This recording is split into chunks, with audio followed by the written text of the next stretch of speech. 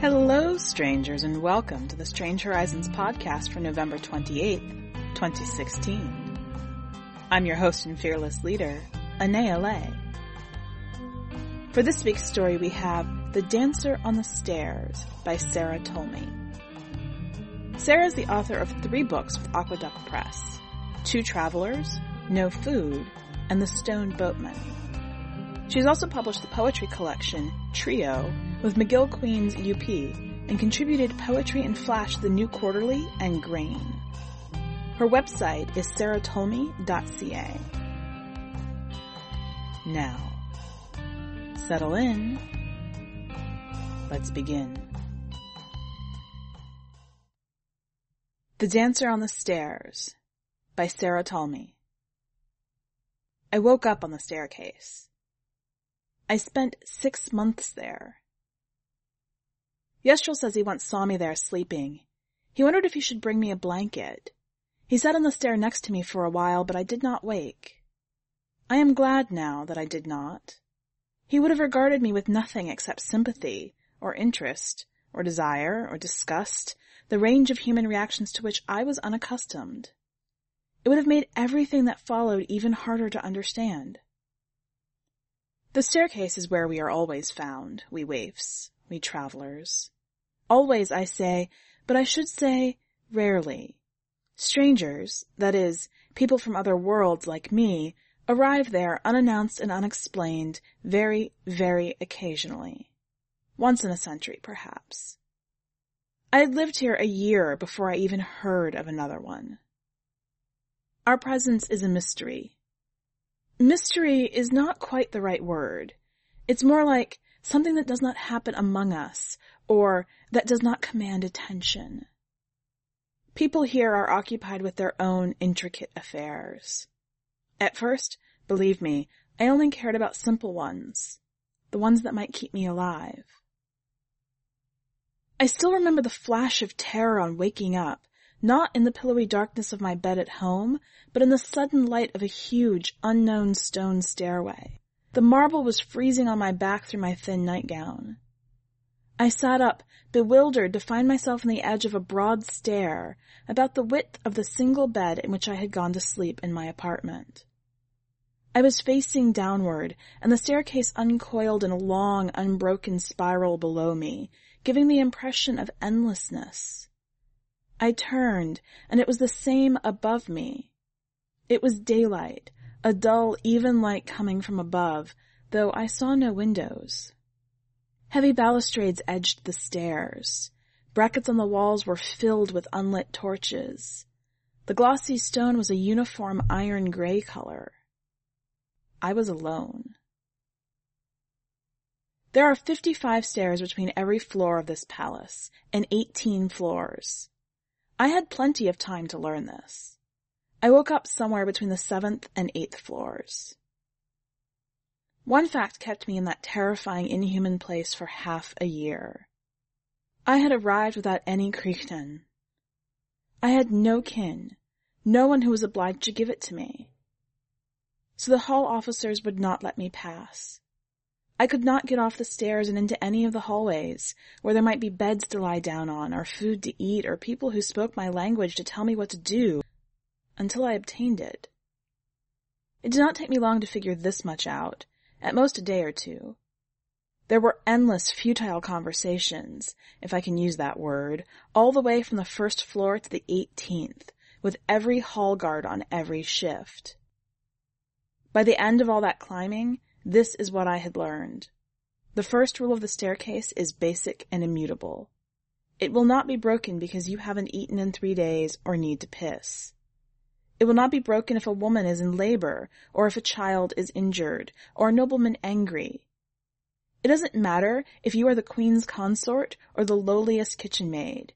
You will not get off the staircase until you can present the guard with his Crichton, which has been the hereditary right of his family to collect for, I'm still not very good with the temporal words, something like time out of mind.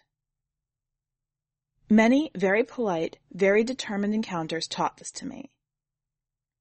It was clear they expected something that I could not give them.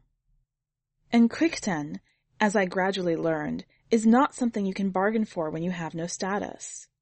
It is a set, honorific sum expressed in regular money, a sum that is never used to value anything else. The very idea is unthinkable, so it is an unusable number in commerce, that everyone over the age of 7 carries at all times. It must be yielded to the hall guards at every floor for passage, and occasionally handed over in certain ceremonies. As soon as it is gone, it must be immediately replenished, either from savings or by working the obligations of kinship and association. There are precise rules about whom you can give Crichton, and from whom you can accept it. Given that different families and guilds occupy each floor, it takes real ingenuity to raise Crichton on a hallway in which you have few allies. As only a fool would depart onto the stairway again without it, people can remain trapped for days. Still, there they are trapped in community. Not so on the staircase. In those first days, Crichtonless, knowing nobody, what was I to do? I was hardly going to push my way past one of the guards. They are armed men. Their armor is vestigial, but still, they have knives. They stand dangerously still. They are men. In a very short time, I found myself contemplating things I would never have dreamed of. I was continuously cold. I was starving and terrified that I would fall sick and become helpless. Along about day 5, I took all my clothes off in front of a guard on the 13th floor. He was young and seemed the likeliest candidate. It's hard to say which one of us was the more appalled. I nearly succeeded in forcing him back down his hallway because he was so reluctant to touch my bare skin. I was filthy by then, but it wasn't the reaction I expected. A man from home would have tried to make a deal, or taken what he wanted either violently or furtively, or despised me. His reaction was fear. I was amazed. A young man in a position of power confronted with a naked woman. It was as if I might kill him if I came near. I remember the terrible moment when he came to the perimeter of his watch and could not back any further away. The slight shine of his armor as he came into the shadow of the archway. He stood at bay, and his whole body yearned backward. His eyes were wild. I thought he might collapse. I smelled cooking meat in the hallway, but I still couldn't push past him. There was no predicting what he might do. The next day, he brought me food. That young guardsman of the 13th, whose name is Galva. To me, that is, his name is Galva. His tribe name is something like Galvaro, though I know that only from overhearing and of course cannot use it, and his lineage name is Haldekan, which means 13, brought me food, water, and clothing the very next night, his next watch. Out of pure compassion, even though I had shamed him. He was careful not to touch me, and would scarcely look at me, but he brought a large metal pail of clean water, a stiff silk dress in a soft pink shade, and some spicy vegetable stew in an ornate fired clay bowl. I am still grateful to him. I send rice to his family 3 times a year on the gratitude days. Nothing has ever been as wonderful as that water. It was quite a large pail. I drank a lot of it straight off, though I had to wash my hands first. They were filthy with excrement. You have to shit right out in the open on the staircase, something incredibly hard to do at first, and there's nothing to wipe with. By then, I had used up almost the last shreds of my nightdress. I was presented with a horrible dilemma, therefore, whether to dip my hands in the water first to wash them, and thus taint it before I drank, or not. I was nearly mad with thirst, and I could not easily reach it by mouth, as it was not full and my head would not fit inside its circumference. I was too weak to lift it. Finally, I dipped part of the skirt of the new dress in and used that to scrub my hands, figuring that a stain was better than a disease. I am still proud of myself for this piece of reasoning. I drank some water, ate the stew, which burned my mouth, drank more water, and then washed. My genitals, my feet, my armpits. I could not stand it any longer. I knew it was a risk to waste the water, but I felt so much at risk already that I hardly cared. After 5 days of fasting, you become foolhardy when you eat. Food is a powerful drug. You feel the nutrients moving through you and the chemicals of your body responding with warmth, satisfaction, and a brief release from fear. It is not as difficult sleeping on a staircase as you might think. I have never been a good sleeper. I never could sleep more than 4 hours together in a comfortable bed with sleeping pills, so it was not appreciably worse on a cold marble stair in a great state of exhaustion. The stairs are broad, almost 2 paces deep. They are used in many ceremonies, and there must be space on each stair to put down a palanquin. There is little risk of rolling off them. I found that if I installed my head between the mighty marble feet of the railings, it provided an added sense of security. The body needs security more than comfort. I slept enough to keep going. It wasn't long before I met other denizens of the stairway. I couldn't speak to them, and many of them shunned me. Their responses to my overtures were, like the guardsman's, extreme. This was horrifying and puzzling. Most were householders, far better dressed than I, stuck there without krichten for a prank or by accident. All they had to do was walk up and down, bargaining with the guards or passers-by to find someone willing to provide krichten for them, banking on their honor. They were rarely there for more than a day or two. I have heard since that feuding or estranged spouses have been trapped there for much longer. Angry kin can have wide influence on the stairway guards if they are well connected, and the case against the offender is deemed to be good. One blood prince of the second family lost his claim to the throne because of it. He was there for 3 weeks, and the shame was ruled too great. What his transgression was against his wife, I have never learned. I met no estranged spouses or abandoned princes at the time, as far as I am aware. People came and went quite quickly.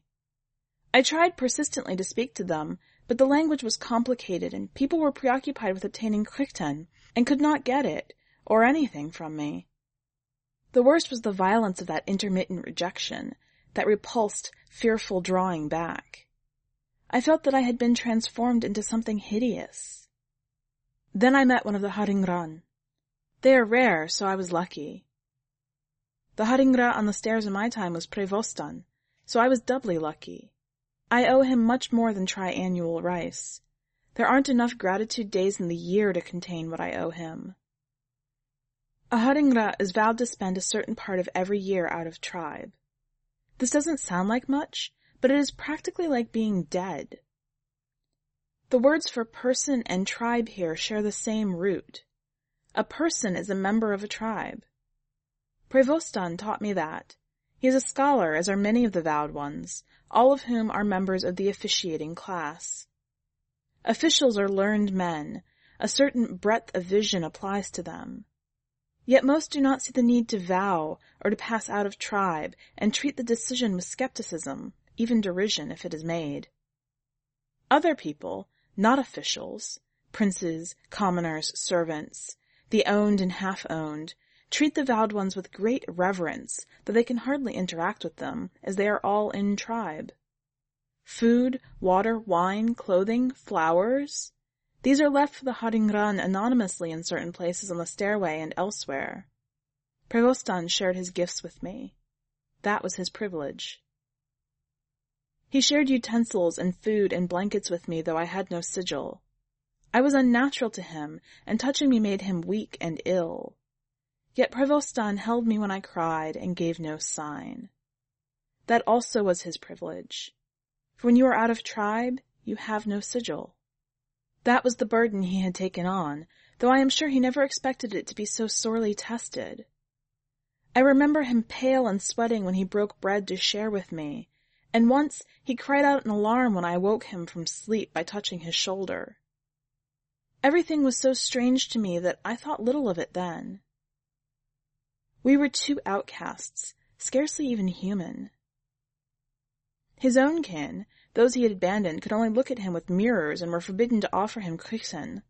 Officials passed him sightlessly, offended by his decision to vow. Only those to whom he stood in no kin relation were allowed to aid him. This is the great reversal of being haringran. Only those to whom you owe nothing can help you. Those with whom you have only money relations, not real, honorific ones. Money relations, dasala, are forbidden on the stairway, so they must help you only because they want to. When we were on the stairway together, I saw many people, great and small, old and young, offer him kuchen. He refused. He stayed with me. He explained the sigil bond to me. It was incredible to him that I should have to ask about it, even though he knew painfully, as I understood later, I had none. It's like asking about breathing or using language. It took a long time for the ideas to come clear. I had precious few words of the language, and his explanation was long and complicated. I still lacked the words to translate it properly. The concepts do not exist in the language I grew up with. I remember that I had to dance the first crucial question. Why do they shun me? Prevostan and I were sitting side by side on a stair between the 9th and 10th floors, near a place where people customarily left out food for him. Someone passed, making the usual wide berth around us. Spontaneously, I made as if to follow him, reaching out, and then turned round, impersonating him, making shooing gestures, pushing away, my face horrified. I looked back at Prevostan. It was clear he had understood me. After that, we had various conversations that way. It's probably what made him think of protocol dance. He went on, eventually, to explain how each birth month makes an inborn, invisible mark. He could not say how it is detected exactly, not by smell or sight or touch, and how people born in the same birth month know each other and are compatible. With some other months they are, strictly, incompatible. Some others they can tolerate and can interact with in various contexts. These are not quite the right words. At any rate, in this system I was invisible, unreal, as uncanny as if I had never been born. Terrible knowledge, but I was grateful to get it. It is not the kind of thing most people will, or even can, discuss. Eventually, I left Prevostan there, on the staircase. After I had earned my passage out, it was many weeks until I saw him again. Yet, none of the rest could have happened but for him. I owe him my life, this privileged life in the first hallway, the life of an honor consort of a prince of the blood. I have been living here, in the hall of the first kin, with the wide windows and doors opening directly out onto the palace grounds, my feet stepping on that envied grass, for 7 years. Some people in the upper halls touch it only once or twice a year. There is nothing like the grass of the palace grounds for dancing. It is remarkable stuff, a smooth, even greenish yellow, every stalk growing to precisely the same length without cutting. I have never seen anything like it. There was very little grass left at home. We had 3 trees left in the city I grew up in, outside of those cultivated for air in the arboretum, and no one ever saw those except for the foresters. They were too valuable, and the story was that they were prone to disease. I'm not sure if I ever believed that. I always had a suspicion that there were no trees there at all, just oxygenating machines. Here there are trees everywhere, and the grass grows that perfect, even greenish yellow for miles around the palace. Then it just stops. The boundary is clear, and nobody does anything to maintain it. It's always been that way, time out of mind. The land beyond is arable. Most of our food grows there. People must cultivate it. Nobody in the palace talks about it at all. To them, the world ends at that boundary. I am a protocol dance instructor of the 2nd grade, teaching the children of the first 5 families. I was promoted to this rank 2 years ago. For the first time this winter, I will have the opportunity to teach my own son, Yeren, who is just turning 5. That is the age at which the training begins, and it is fortuitous, for I will now be able to teach him from the beginning. I would not have been able to do so before, when I was still 3rd grade and able to teach only the 6th to the 8th families. It is my mother I have to thank for this. My mother, the person I was gladdest to leave behind in the world I grew up in. It is because of her that I am a dancer. She was a vain woman, a hard exerciser, obsessed with not gaining weight. She got me into dance classes early in life, and I never stopped. I left home early to get away from her, and I never became a professional, partly in spite. She was never impressed with my career and personnel, but then neither was I. It was a pleasant way to live, and it kept me in the city.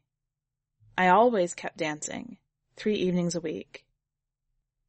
There are plenty of personnel in this palace, and they don't need me to manage them.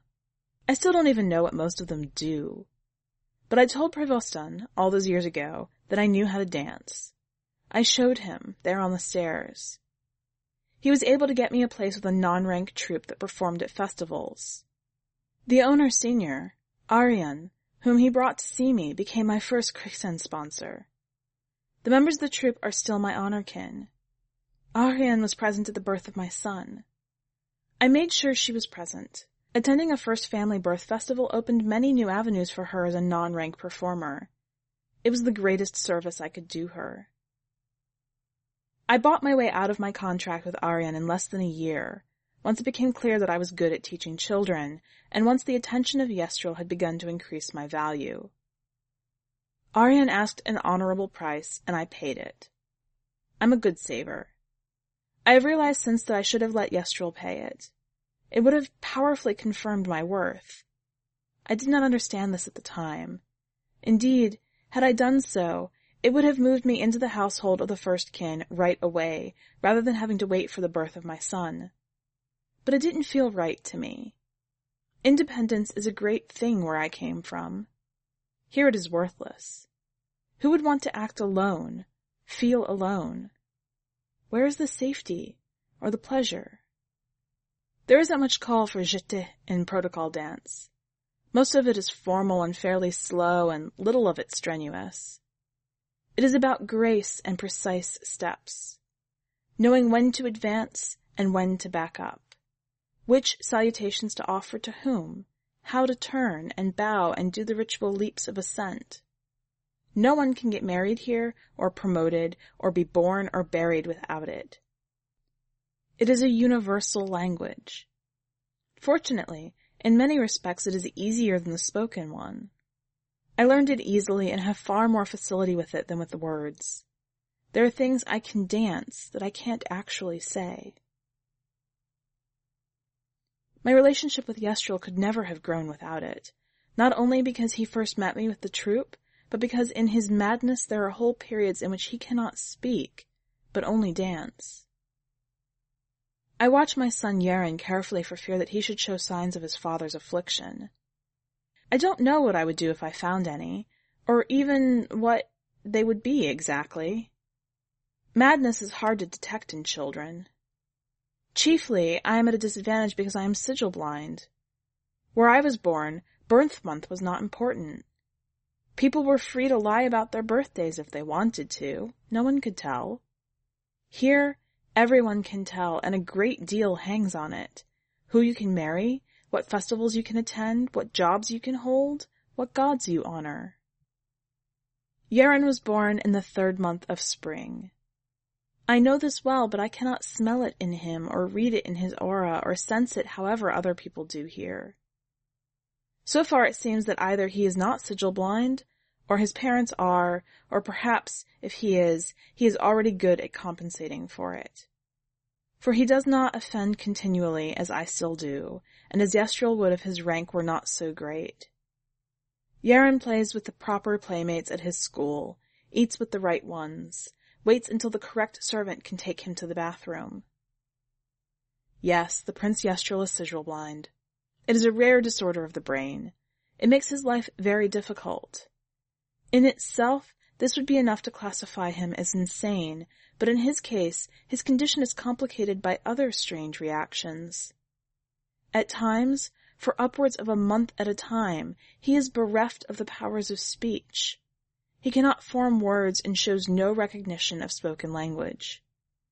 Such periods typically follow spans of either agitation or depression that recur at intervals, sometimes separated by a year or more. He is at all times very sensitive to light and heat and sound. For all this, he is the wisest person I know, and it seems to me at no time more wise than when he is without speech. Then we two speak perfectly by dancing. Sometimes I feel as if my whole life made me just in readiness for those times.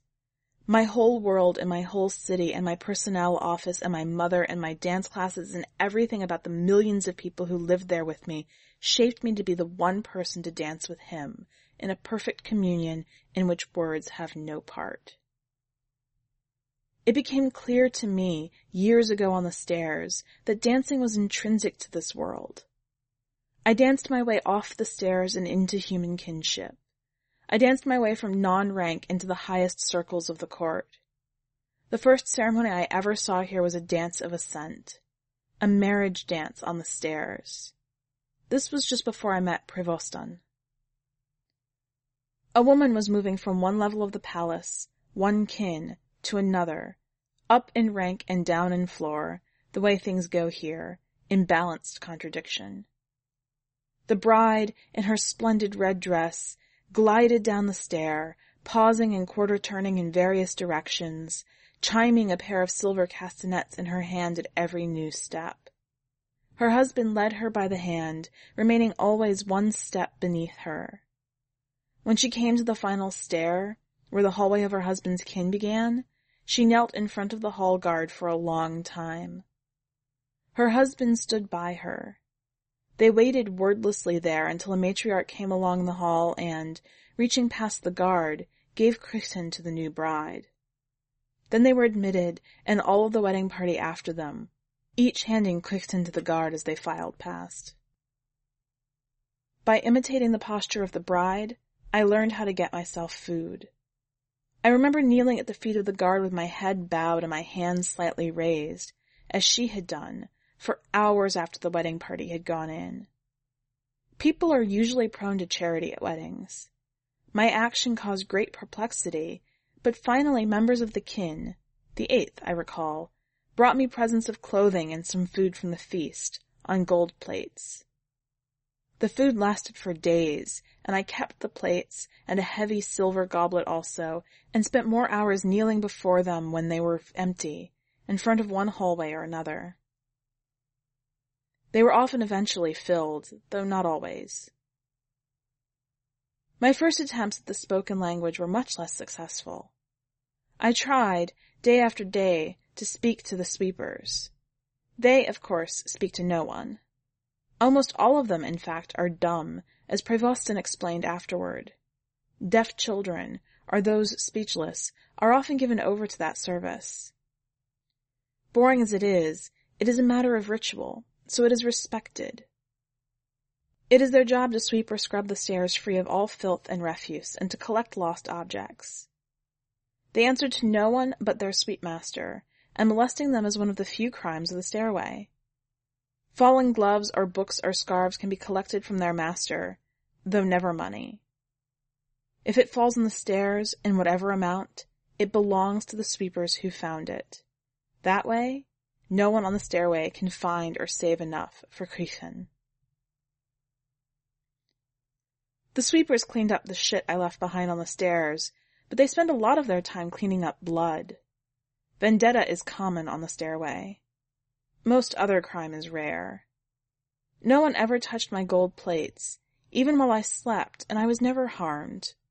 Though I feared rape or attack constantly, knowing nothing of the rules, and though the palace seemed insanely and unpredictably violent, no assault ever came. Not to me. I had no honor. One night I overheard, for I could not bear to watch and fled away at the first sign, a savage beating that ended after an agony of screaming and cries for help that must surely have been heard from top to bottom of the stairway and by many beyond. Nothing ever came of it except that I saw sweepers scrubbing wide brown stains off the steps some hours after. So of course I lived in terror, assuming I was surrounded by barbarians, without law or compassion. I had not yet seen them in tribe. The stairway is a tribeless space. No master or kin has explicit power there. Only in the extremest of circumstances will the Queen's Guard act there. A man may attack another man on the stairway, in sight of many, and none of the usual bonds of kin or sigil will prevail. He may insult him, wound him, or even kill him, and no one will abet or defend either party. Honor debts are therefore often claimed there.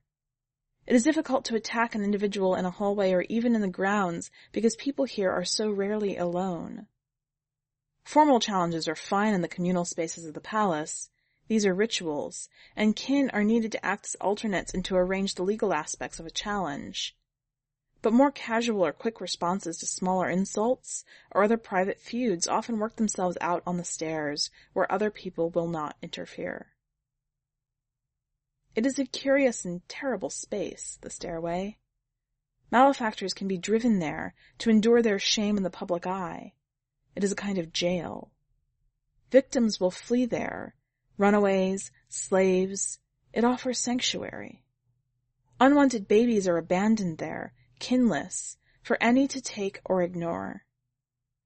The wrong people can be seen having sex there, unpunished. Men with men, or members of close kin. They are left strictly alone and, indeed, treated as if invisible. I have talked about it many times to Yestrel, my memories and fears of the place. For years after my escape I avoided it and would only scurry through it blindly, my krichten clutched in my sweating hand. I had extra pockets sewn in my clothes, each with a krichten untouched inside it, just in case. The legal maximum you can carry is 5. People make jokes about it. Deo, het fleo. The friendless carry 5. I carried 5. Early in our courtship, when I was still with Arian's troop, I went so far as to challenge Yestrel about it, to goad him as the Queen's son into policing the stairway. I can't, he said simply. No one can. Why not? I said angrily. He looked at me soberly for a minute. It is the between place, he replied. He was silent for a long time. Then he continued abruptly, as if broaching a taboo. We are free there. We are never free otherwise, constrained as we are by so many laws and traditions in the sigil bond, too, stronger than all. There a man walks, a woman too, I believe, and here he made the inclusion gesture from the protocol dance, the hand moving out from heart center, palm inward, in a quick clockwise circle. In his own person, at his own risk. The stairway is... He paused again. The balancing place. We are people of the bond. There we are free, absolutely free, just as we are bound in every breath and every step everywhere else. The two are exactly counterposed. But how, I asked, can the sigil bond not work there? I have seen people in this hallway pulled from their sleep to help a sigil mate in the next room. 10 women converging at the door of one woman in labor. People who cannot touch their own children without pain. Such things are involuntary. I don't know. You know that I'm the wrong person to ask. Saying so, he made the briefest sketch of the apology between equals gesture, reversed palms out from heart center, turning to come in and meet again. Yestrel makes these gestures without even knowing he does them. They are part of his speech. He is always dancing. But then how, I continued, did I end up there? He looked at me in puzzlement. I don't know, I remember him saying. Perhaps you also were too much bound? The day I left the staircase ought to have been a great day, but it was not. I had been there too long. My emotions had clamped down, and I could hardly feel anything at all. That took months to undo, maybe years. Maybe I am still undoing it. It seems to me now that a flash of joy, from a dance perfectly executed, from the sight of my son's face, is stronger than it was before, almost disabling. All strong emotion shades into fear or distrust. Feeling becomes too quickly conscious of itself, becomes a problem or an object, something I might lose. And, of course, when I left the stairway, I was a slave. There was nothing else I could be. I had no kin. I had performed no service, incurred no obligation. Prevostan, tribeless, could not act for me during his vow. Only in tribe can bonds be formed. I had nothing of value, except myself. A beautiful woman is always of value. I had the skill of dancing and a basic vocabulary. You might say I sold all these things to Aryan, the owner-senior of the troupe. Prevostan had been able to approach her because she wasn't kin. He himself was highborn, of the third family, and had once paid for her to perform at a festival. Theirs was a cash-based relationship, and therefore no relationship at all. Dasala, which means no over. Plenty of things are for sale here, but if you buy them with money, the exchange is meaningless. No honor accrues from it, and no obligation follows from it. Perversely, if a money deal goes wrong, if someone is cheated or a wrong price paid, then a true honorific relationship ensues as people negotiate over the difference. You overtip a merchant, and he returns the extra to you. He has acted honorably, so you owe him. You find out you have overpaid for goods, your family challenges the vendor for honor debt. They owe you. Prevostan had proceeded circuitously in order to display me to Aryan. He did not own me, so he could not sell me. Explicit commerce is forbidden on the stairs anyway. No one may sell anything there. It almost never happens that people try, but if they do, it is one of the exceptionally rare things that will provoke the Queen's Guard. Prevostan merely spoke to Aryan one day when he met her on the stairs and told her about me, one of those rarities that had shown up on the stairway months ago, who knew how to dance. Likewise, he had done his best to explain to me the intricacies of non-rank performers and their contracts. The relationship entailed in such a contract lies somewhere between ownership and adoption. If Aryan took me into her troupe, she would become my honor-kin, and I would have a foothold in the world, owe and be owed. She would provide kriegten for me, and training, and living space, but she would also name a sum that was my worth, and that I could not leave her service without paying, or having someone pay for me.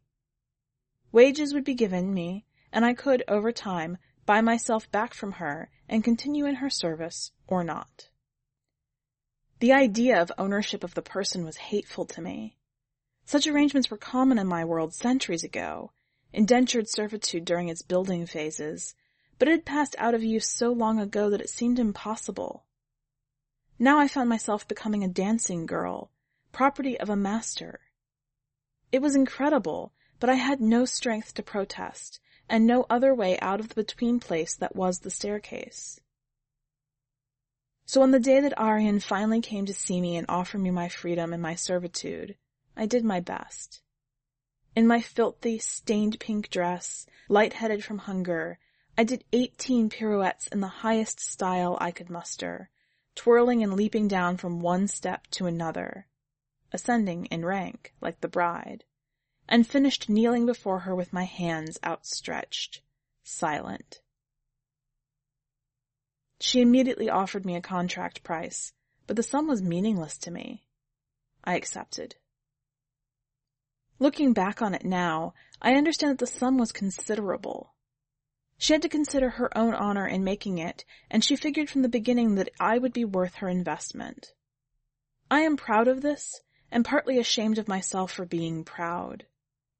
The other dancers in the troupe were variously proud or ashamed of their contract prices. Mine was one of the highest.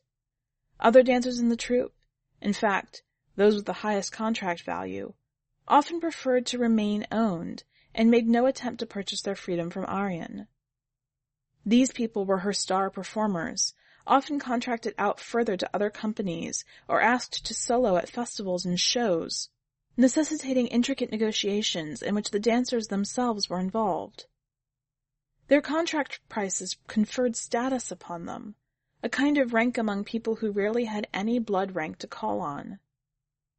On the other hand, those whose contract worth was low would earn their way out as fast as possible and then try to negotiate better terms with Arjen in Dassala as free workers, though she would not always take them. After that simple bargain, I left the staircase with Arjen.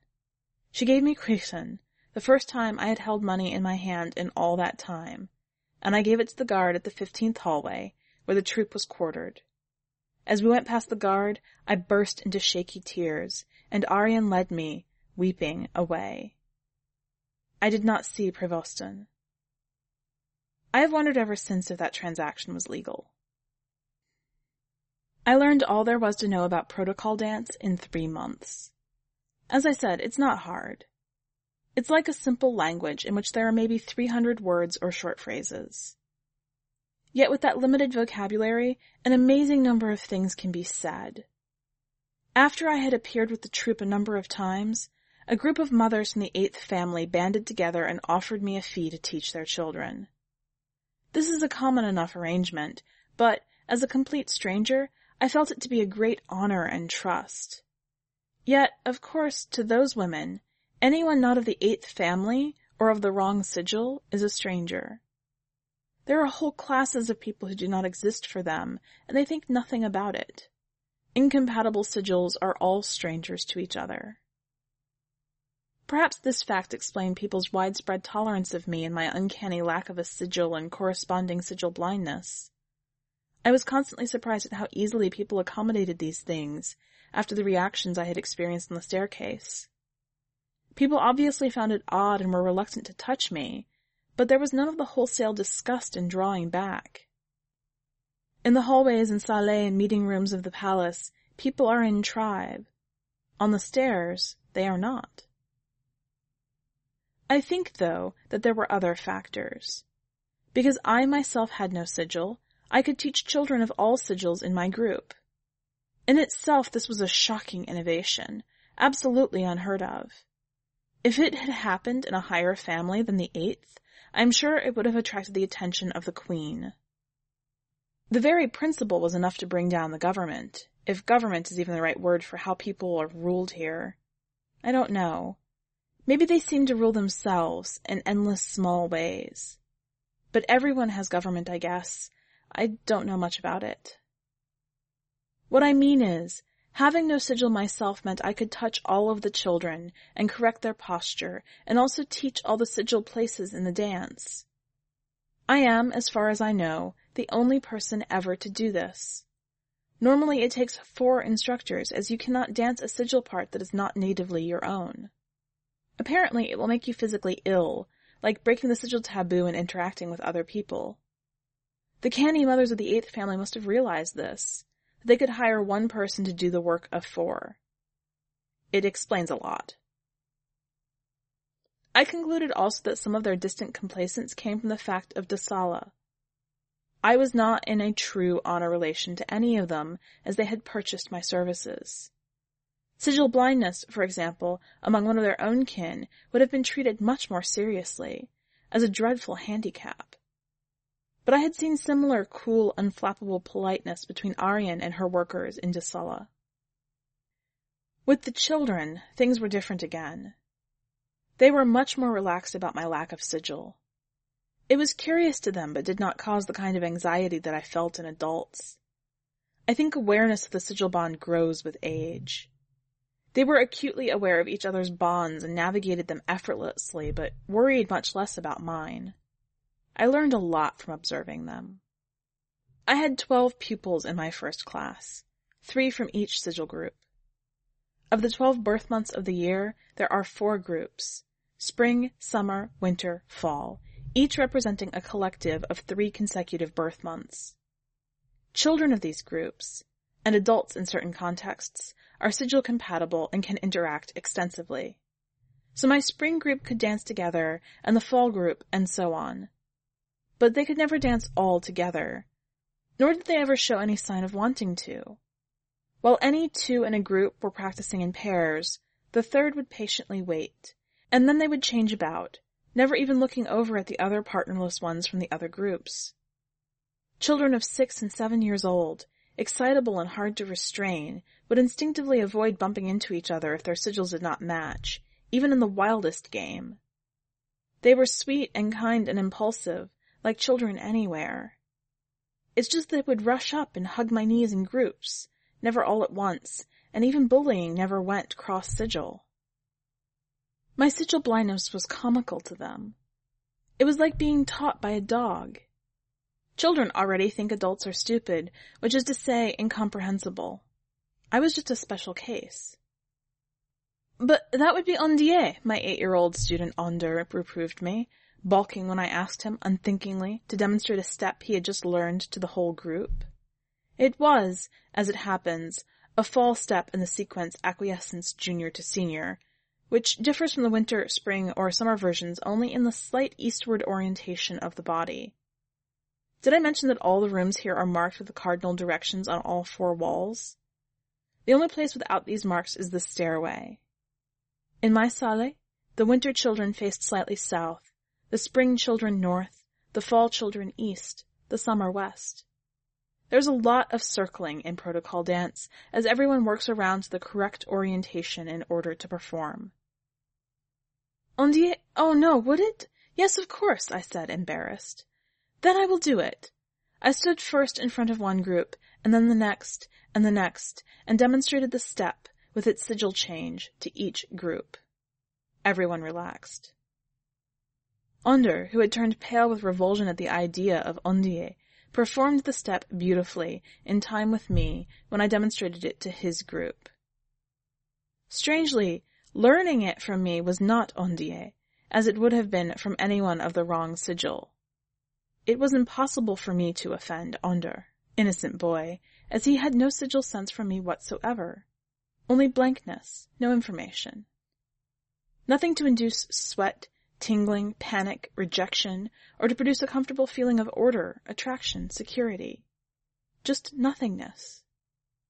When I teach adults, their reaction is stronger, though never anything like I witnessed on the stairs. Ondier is a word very rarely used because the experience is so deeply felt. People are not even comfortable saying it, and even after 8 years, it still gets used a lot in my presence.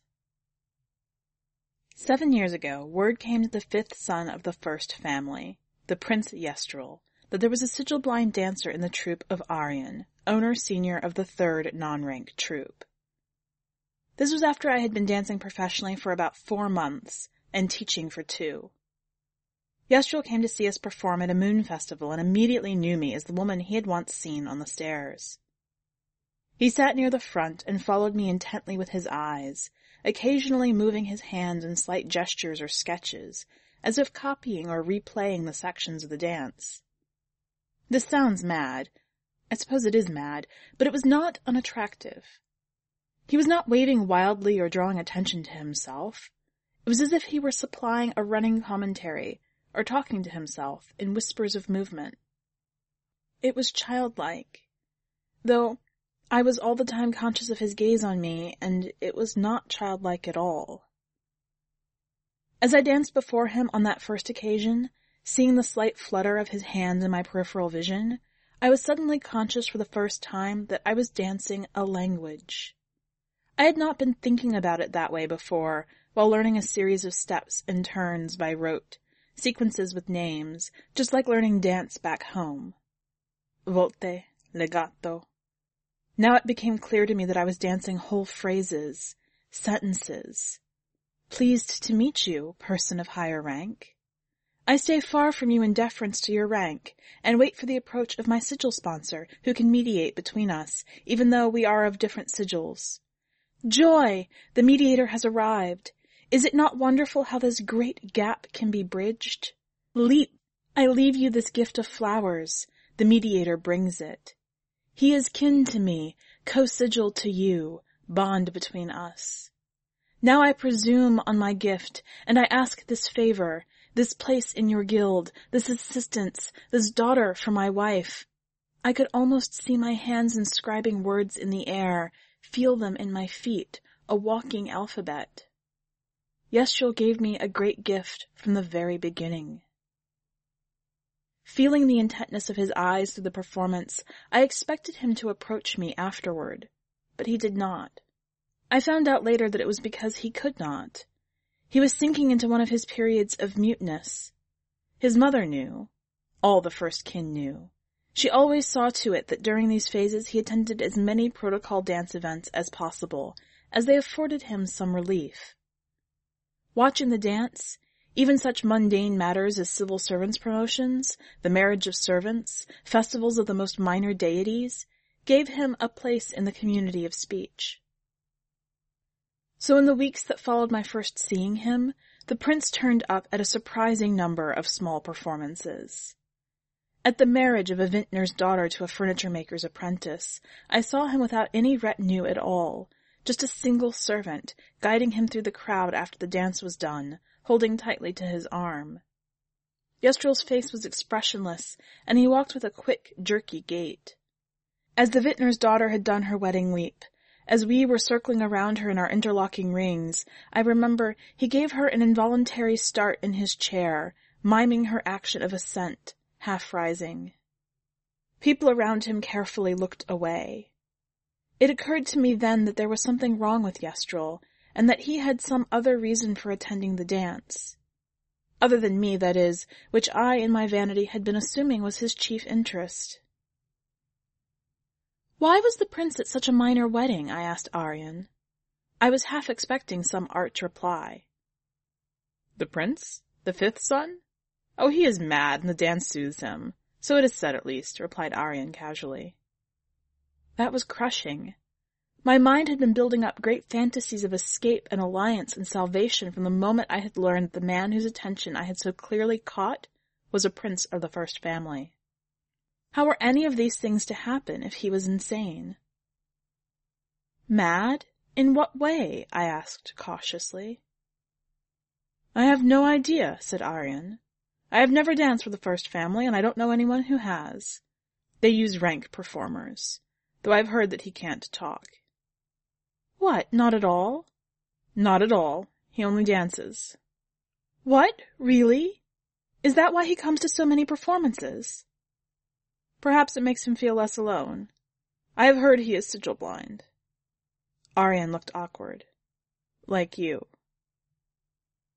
That was the first I had ever heard of sigil blindness in other people.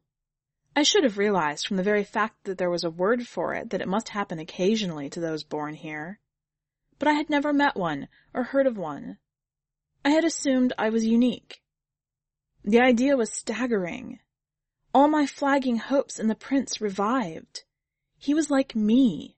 There was another person in the palace who lived in the same blind world I did, missing the fundamental part that told everyone what to do, what the boundaries were. A free man, I said in my heart of hearts, one not trapped like a bee in this stupid chemistry. I felt that it was up to me then, so I did an incredible thing. At the next moon festival, when I saw Yestrel there, still silent, still half dancing to himself, I went straight up to him after the show. I, a half-owned dancer from a non-rank troupe, approached a prince of the first family in a public place without even a sigil mediator. I knew I did not need one. The fact was so liberating that I did what I had never done before, indeed, something that is almost never done, and made up my own steps in the protocol dance. For where were the prescribed steps for this moment? Two people meeting without sigil. There were none. I was eloquent. No one there missed my point. I came up to the prince and his servant as they left, in approach of deference. The servant stepped forward and blocked my way. The prince had already turned and was looking avidly, the blankness leaving his face. Without even thinking, I lifted my hand and touched the servant's bare cheek. The man flinched and staggered back. On Dieu. He reeled away several paces, so Yestrel could see me fully. In the sequence, reception of apology, there's an eye-hiding gesture. I am blind to your fault. I came toward the prince in deference, 3 steps. I made the gesture, blind. I did the slow turn and pointed, note, reveal, at the sigil marks on the 4 walls. Blind. I danced myself, a stranger, the steps of non-acquaintance, needing a mediator, with only an honor-kin. I gestured to Aryan, standing frozen on the perimeter of the crowd. Coming back from where I had circled near Aryan, I struck a changing tangent back toward the prince. No sigils. All sigils. I heard the crowd gasp and came to rest at his feet in the suppliant's bow. Assistance? Yestrel's face was like the sun rising. The servant made as if to approach, recovering, but Yestrel silenced him with a curt wave of one hand, never looking away from my face. I stayed in the suppliant's posture. The prince rose to his full height, and his body seemed to resolve before me, no longer loose and symbolical, but collected. Touching his palms, his breast, his temple, he made all the signs of his rank in full state. The crowd stood a little straighter, and several dropped into curtsies or made signs of deference. And then he did a quick revolution, marking the sigils on the walls as I had. And then he made, not the blindness gesture I had made, but the gesture to dismiss. And not to dismiss between equals or near equals, but to dismiss someone of the lowest rank, a non-rank servant, unsuccessful suppliant, or offender. He was magnificent. All the faces in the crowd grew absolutely taut. Had he not been of the first family, no one would have borne the insult, and he would have been inundated with challenges. He came directly forward to me, not heeding the orientation marks. He threw the edge of his short cloak over me, the ritual used to adopt a child. Then he raised me up to stand in front of him, and he held up both palms.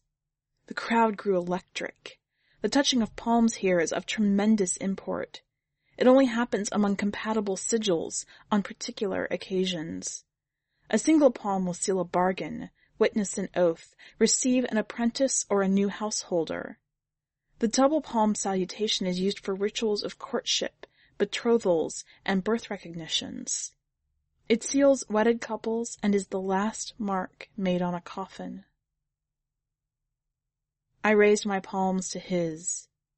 They did not tremble. I am a trained protocol dancer. We smiled into each other's eyes, we two, sigil blind. I did not know whether I had just been born, married, or adopted, but I did not care. 11 months later, our son was born. It may shock you to learn that I slept with the prince before he ever spoke to me, but it did not shock me. He had already spoken to me more clearly than any man before or since, without uttering a word. It is nearly impossible to lie in protocol dance. A highly trained dancer may dissimulate, but not one like Yestrel, a naif, who spoke the language out of his very being. I remember I woke up in his bed on maybe the 3rd or 4th occasion, and he asked me my name. I was so flabbergasted I didn't know how to respond. It sounds unbelievable, but the fact is I had actually forgotten it. Can you imagine forgetting your own name? It was a sign of how very far I felt from my old self, how lost that person was to me. But really, I think it is because there is no way to dance a name. That is one of their chief weaknesses. There's nothing to them, really. No story, nothing to get hold of. They're just empty. I had to gather myself together when Yestrel asked me who I was in regular words, to prevent myself from leaping out of bed stark naked and dancing the answer for him. I am the one, you silly, you man with whom I am intimate, the one who is like you, sigil blind, careless. The one who loves you, joyous, unafraid, crazy dog, the one you claimed, daughter, wife, child, lover, kin. That is who I am now. After a few minutes I answered him, and I learned he could speak, in words, like a normal man. That is the way his madness works, suddenly. One day he cannot talk, and the next day, even if after months, he can. It all comes back all at once. He offered to pay my contract price. He was mystified that I refused the money when I so clearly did not want to become his concubine. Yestrel, as prince, can only marry from the first rank to the third. I could not explain it myself, and it took me some time to earn my way out of my contract to Aryan. Midway through I became pregnant, so in the end it hardly mattered. But I am still glad I freed myself. I love Yestrel and am glad to talk to him. He is my chief guide here in everything, and the only one I can be sure of not offending. We have a son, and we need to teach him. Yet we began our relationship without words, and when those times return, I cherish them. I find myself, when we argue, or just grow slowly at odds in ways that words will not repair, looking forward to those periods in which his language runs out. He does not. They frighten him. I can tell from a growing tightness in his body, from lines around his eyes and mouth as the times come on. He is afraid every time that he will never recover his powers of speech. I see the terror in his eyes, and it is terrible. It fades as he adjusts. After a day or two of fear and darkness, his eyes resume their calm. They become still and watchful and tend to glassiness if he is left long alone. When he is without words, he can act as if absent, moving automatically, responding lethargically. But he can also be moved to fits of sudden brilliance. He can dance then like no one else in the palace, so clear, so precise, so original. When Yaren was tiny and before speech himself, his father could be with him for hours and I would never hear a sound from either of them. I would watch them play and explore small objects, and breathe and laugh and move their hands. They would gaze into each other's faces as if it was an invisible current passed continuously between them. Yaren was utterly content and would be upset if taken away from him. But the baby would not sleep in his presence. It was as if whatever stream of information he received from him was so riveting that he could not let it go. He often had to be carried off screaming, completely overtired. Our love-making during these times is often spectacular, and wholly different in a way that I cannot define. Yestrel slides into these periods through a passage of fear, yet he finds himself inside them, in the dance. He and I can talk then as we can at no other time, and the clearest language of this world is ours to command. We can speak it as no one else can, dancing all the parts. The whole palace is contained in us. What could be greater? Yet I am also reminded, especially at the beginning of each descent, in Yestrel's bewilderment, in his painful rediscovery of himself step by step, of myself, waking on the stairway, alone. I have no need to teach protocol dance now. I am the full concubine of a prince of the first family, mother of a son in the royal lineage. I still teach, though. It is my great pleasure, my best link to people here. In so many respects I am still a stranger and will always be one. I have kin now. I am a rank performer. My bonds to my students and their families are not in Dasala. I am not paid to teach them. I do it to incur obligation, to gain fame, to extend my knowledge of the form. I do it because I have to. That is the person I am here, a protocol dancer of the 2nd grade, licensed to teach the first 5 rank families. My mother would be proud. I think that sometimes, grudgingly. I finally became a professional, though that is the least of it. Profession, such a narrow thing, a money-making thing, back where I came from. People were typists, they operated jackhammers, they practiced law, they ran the city pools. We did all these things, trained for them or not, fell into them like as not, for money. Money to pay the rent, to buy goods, above all to buy time to do other things. Profession bought you time to escape your profession, at least most of the time. Unfair, perhaps, to say so. There was solidarity there, and love of work there, and identity to be gained from it. But not like here. Mine was a whole world of Dasala. No over. And because there was nothing left over, no honor, no shame, no owing and being owed, and none of the places and shapes that those make in the world for us to inhabit, well, we spent all our time and the money that buys time trying to be many people at once, to occupy all the imaginary spaces between us. On dieu. Now, for example, I teach Pol, the 7-year-old son of a princess in the second family, in my fall group once a week. I teach the seasonal groups separately now, in the High-Kins. Pol is a nice boy, rather pale and shy, only a mediocre dancer. But he gets through it. Everyone has to here.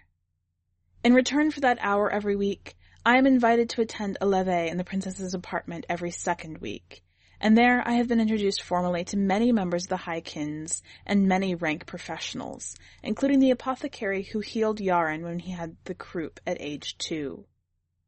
The apothecary gave me herbs for my son and sat up a night breathing in steam with me, and for this I tutored his wife for 3 days before she received her last promotion, about which she was very nervous.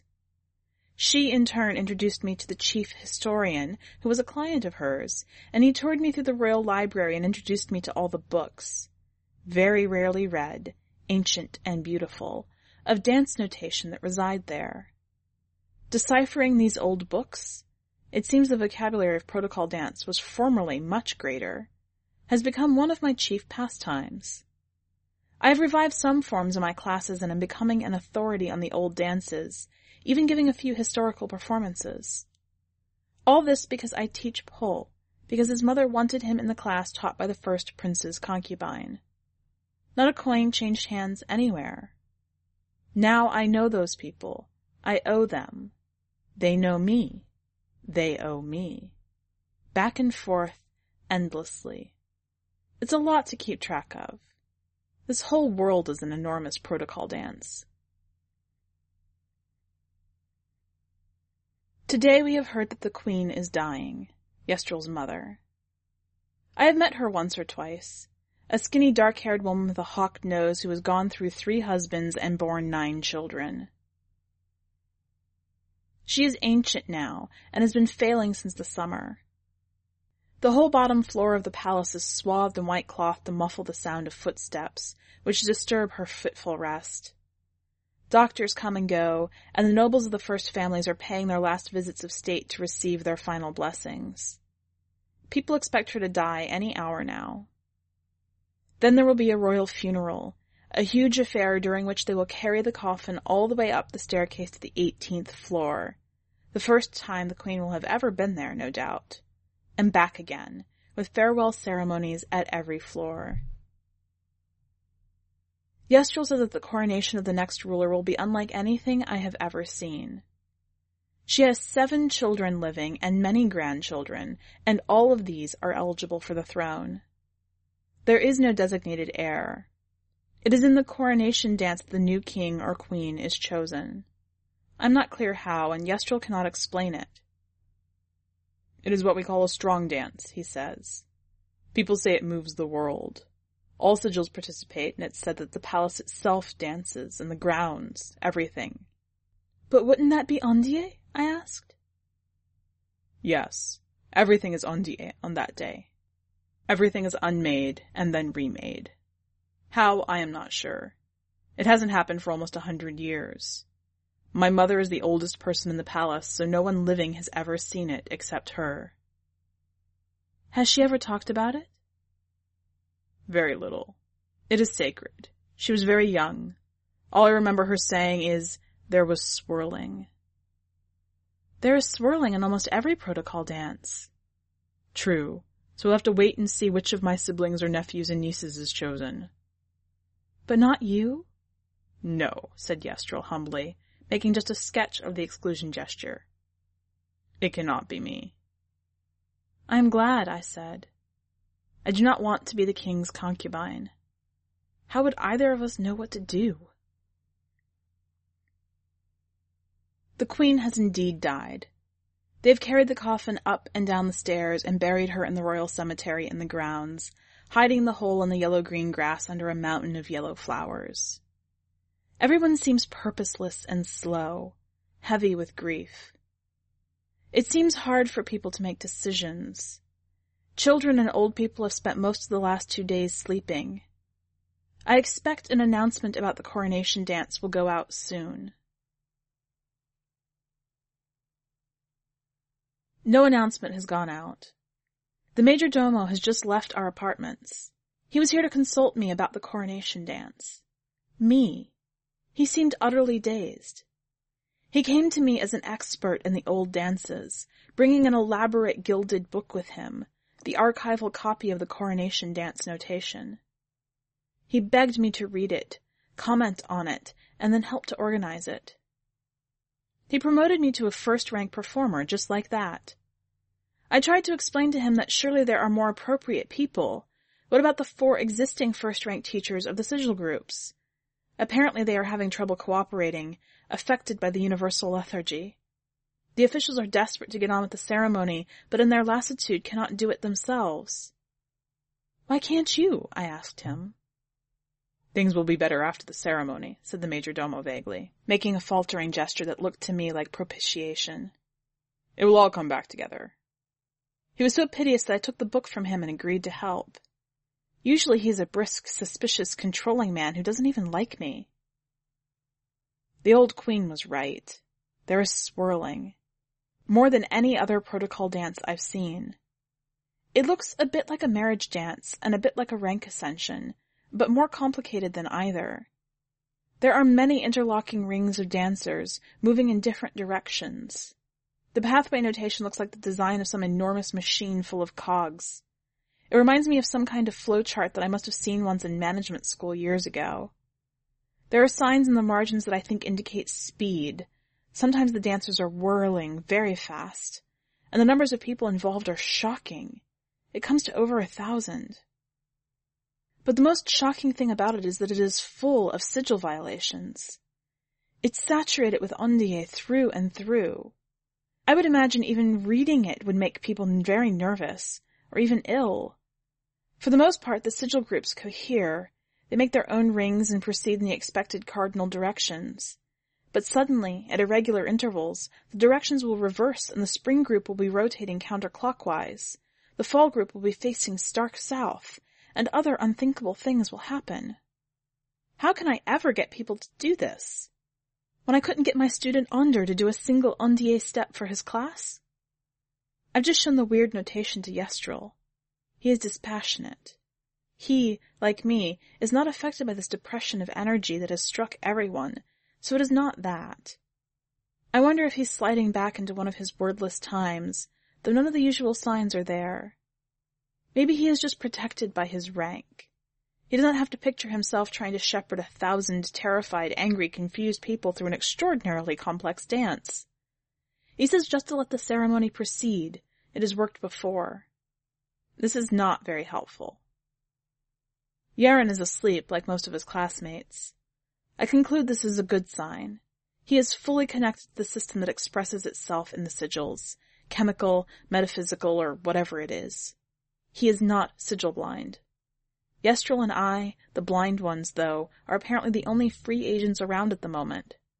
His Highness is going to have to help me a bit more.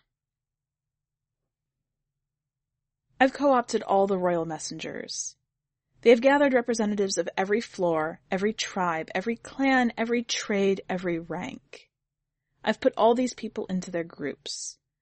I've had them practice all their parts separately. Just that was harder than I could have imagined. People are willing, even eager, to take orders. Normally, bossy people can be led around like children, but they find directions hard to remember. Even the most basic things are becoming hard to remember, namely, the sigil taboos. I've seen it with my own eyes. The wrong people touch each other or fall into line, and they don't notice. It sends a chill through me every time, a feeling of disorder. If I weren't so horribly busy, I would be in a panic. Yaren at least sees none of it. He is still sleeping through a 3rd day.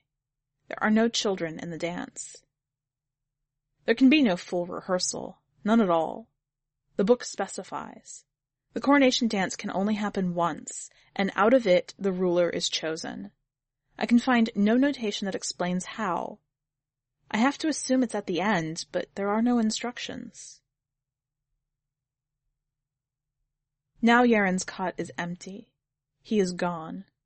The halls are completely silent. I have called for servants, but none have come. Peering out the door, I see the door wards are gone. The hall guards at the distant end of the corridor are gone. The floor is strangely shining in the cold light of dawn that falls from the windows. Yestrel and I rush out in panic. My bare feet touch cold coins, strewn everywhere. The floors are littered thickly with them, small triangular pieces with holes in them, gold, silver, bronze. They stick to my feet as I move. Yestrel and I walk over the shining carpet of coins toward the central well of the palace, the spiral of the stairs. I rush forward, but behind me Yestrel stops, plucks a coin off his soul, and says, in a whisper, as if to himself, "Krichen." He arrives beside me to gaze out on the staircase in wonderment.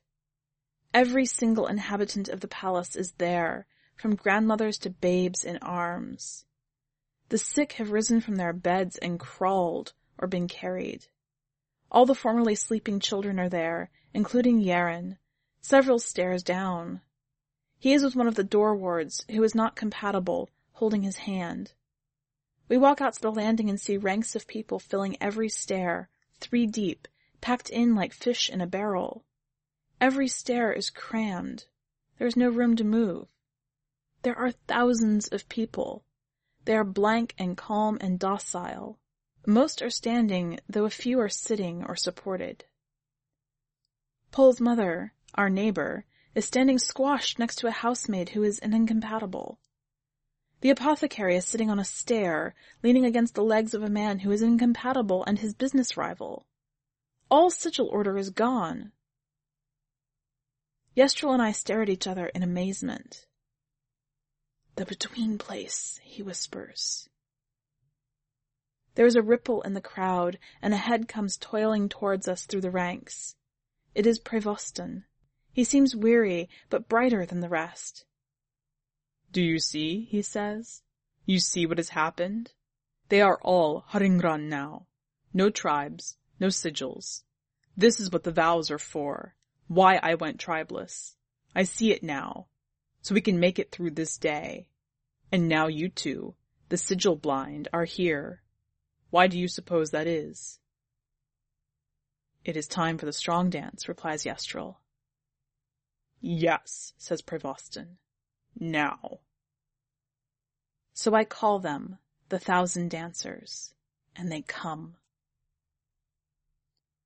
The process takes hours. Messengers, shuffling, falls. All the groups gradually reassemble, remembering each other at least that much, and move slowly toward the throne room. They sidle out of the stairwell, clinking and clattering over the abandoned coins, and leave the majority of the people there, arrested. The throne room has always seemed unnecessarily big to me before. Now I understand its size. By noon it is full of enormous rings of people, concentric renticulating all over the huge space. The members of the royal family, the potentials, are all gathered silently in a kind of octagonal form made by the intersection of many rings. As far as I understand from the notation, they never dance. Yestrel and I stand up on the balcony that the queen had formerly used for her addresses and look down on the motley, silent crowd. There is no music. Music is rarely used in protocol dance.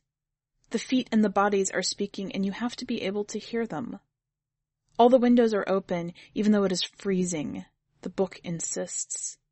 1,000 people stand there vacantly, expectantly. "What do I do?" I whisper in agony to Yestrel. "The dancers are so far away. They look like the little dots used in the notation." "Direct their attention here." I call out loudly, "Mark!" as I would at the beginning of a lesson. Every single person in that room has been trained in protocol dance. They wake up as if from a trance, look around, join hands, and look up toward my voice. 2,000 eyes meet mine. "Hold up your hands," says Yestrel quietly. I hold up my 2 hands, palms out toward him. The energy of the crowd sharpens and focuses. Yestrel holds up his hands with a flourish of rank and presses his palms to mine. We look at each other and breathe twice. There is an arc. There is a connection. There is swirling. The people move in their rings and their variegated steps, changing directions. Sometimes I see them as moving dots. Sometimes I see faces I know. Somehow, these tired, witless people are moving incredibly fast. I hear 2,000 trampling feet, but I also hear a hum or a thrum or a sob in the air, a huge, directionless voice droning. I feel it in my bones and skin, a deep vibration. I see colors flash on the walls, sigil signs in cardinal directions lighting up as if electrified. Outside the open windows, the yellow-green lawn ripples in the cold wind, changing hue slowly from hot gold to lemon to aquamarine in a long rhythm. There is a hot, metallic smell in the air. I drop hands with Yestrel. The connection does not break. Whatever enormous, wordless power it is continues to breathe through us all, everyone in that room, in the palace, in the grounds, the world. Most of it is pleasurable, but I am conscious of sudden, frightening, wrenching reversals, occasional sickening waves of revulsion. After a while I can associate these with the moment of reversal I see in the dance below me. The fall sigils face south. The springs cross the room on the wrong tangent. A group of winters cross hands with summers. Wrong. Wrong, wrong. Everyone is a blow that makes me cringe. When the chains of linked people go the right way, the right hands touch, I feel great well-being, calm, spaciousness, fullness, affection, like a dog licking someone's hand. I am feeling the sigil bond. Even me. The painful feelings intensify as the dance goes on. The reversals are harder and harder to last through, an itch on the inside of the skin. I have a feeling each time it happens of cranking or tightening or winding backwards, tautening. Pressure is building up, running through everything, inside and outside, unbearable. Finally, in the last cycle of the final iteration of the dance, the whole thing repeats 3 times. The 4 sigil leaders of the central rings all meet and touch, and it explodes. There is no bang or flash of light, just a sudden vertiginous feeling of shooting upward. A jangly tingling that runs from the soles of my feet to the top of my head. The dancers below me all seem to flicker or jump. Then the dance goes into its final coda with all persons and sigils in their proper places, everything righted. We look over into the group of potential royals, and only one is standing. The rest are on the ground, unconscious. Yestrel's 3rd brother, Ranil, the king. People are shaking their heads, rubbing their eyes. Their shoulders sag. It is over. But not for me. There is no more rising effervescence, but a terrible black suction into an upward void, pulling, pulling, pulling. I scream and hold on to Yestrel into the railing, clutching the stone, every cell protesting movement upward, movement away. The pull ceases and I fall down. A murmur passes to the crowd below, an outcry. 4 members of the royal family and their octagonal enclosure are gone. There are tears, complaints, railing, but there will not be any serious attempt to explain it. Soon enough this will be one of the things that do not command attention, or do not happen among us. Protocol is restored. The major domo can go back to despising me. If people drop their cretin on the stairs as they did in the hallways, the sweepers will be rich forever. The new king's first problem will be redistributing all those lost coins. People won't be able to get home without them. I stagger up from the balcony floor. Yestrel puts its arm around me and we creep away toward the stairs to find Yaren, who by now has, no doubt, dropped the hand of the door ward in horror. When we find him, we will take him straight back to our hallway. I know somebody will give us cretin.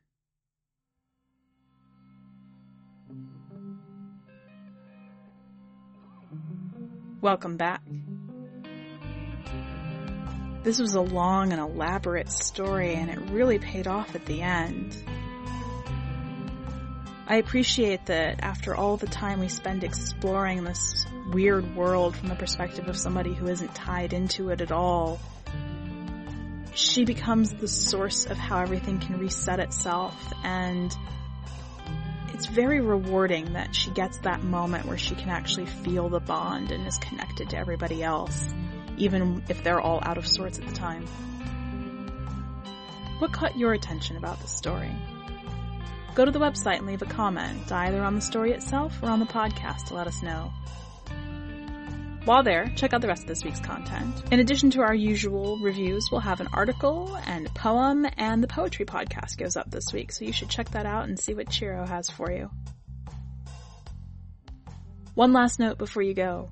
Strange Horizons is an entirely volunteer organization, supported by donations from our fans and community. If you would like to support us, check out the donate link on the website. That's all for this week.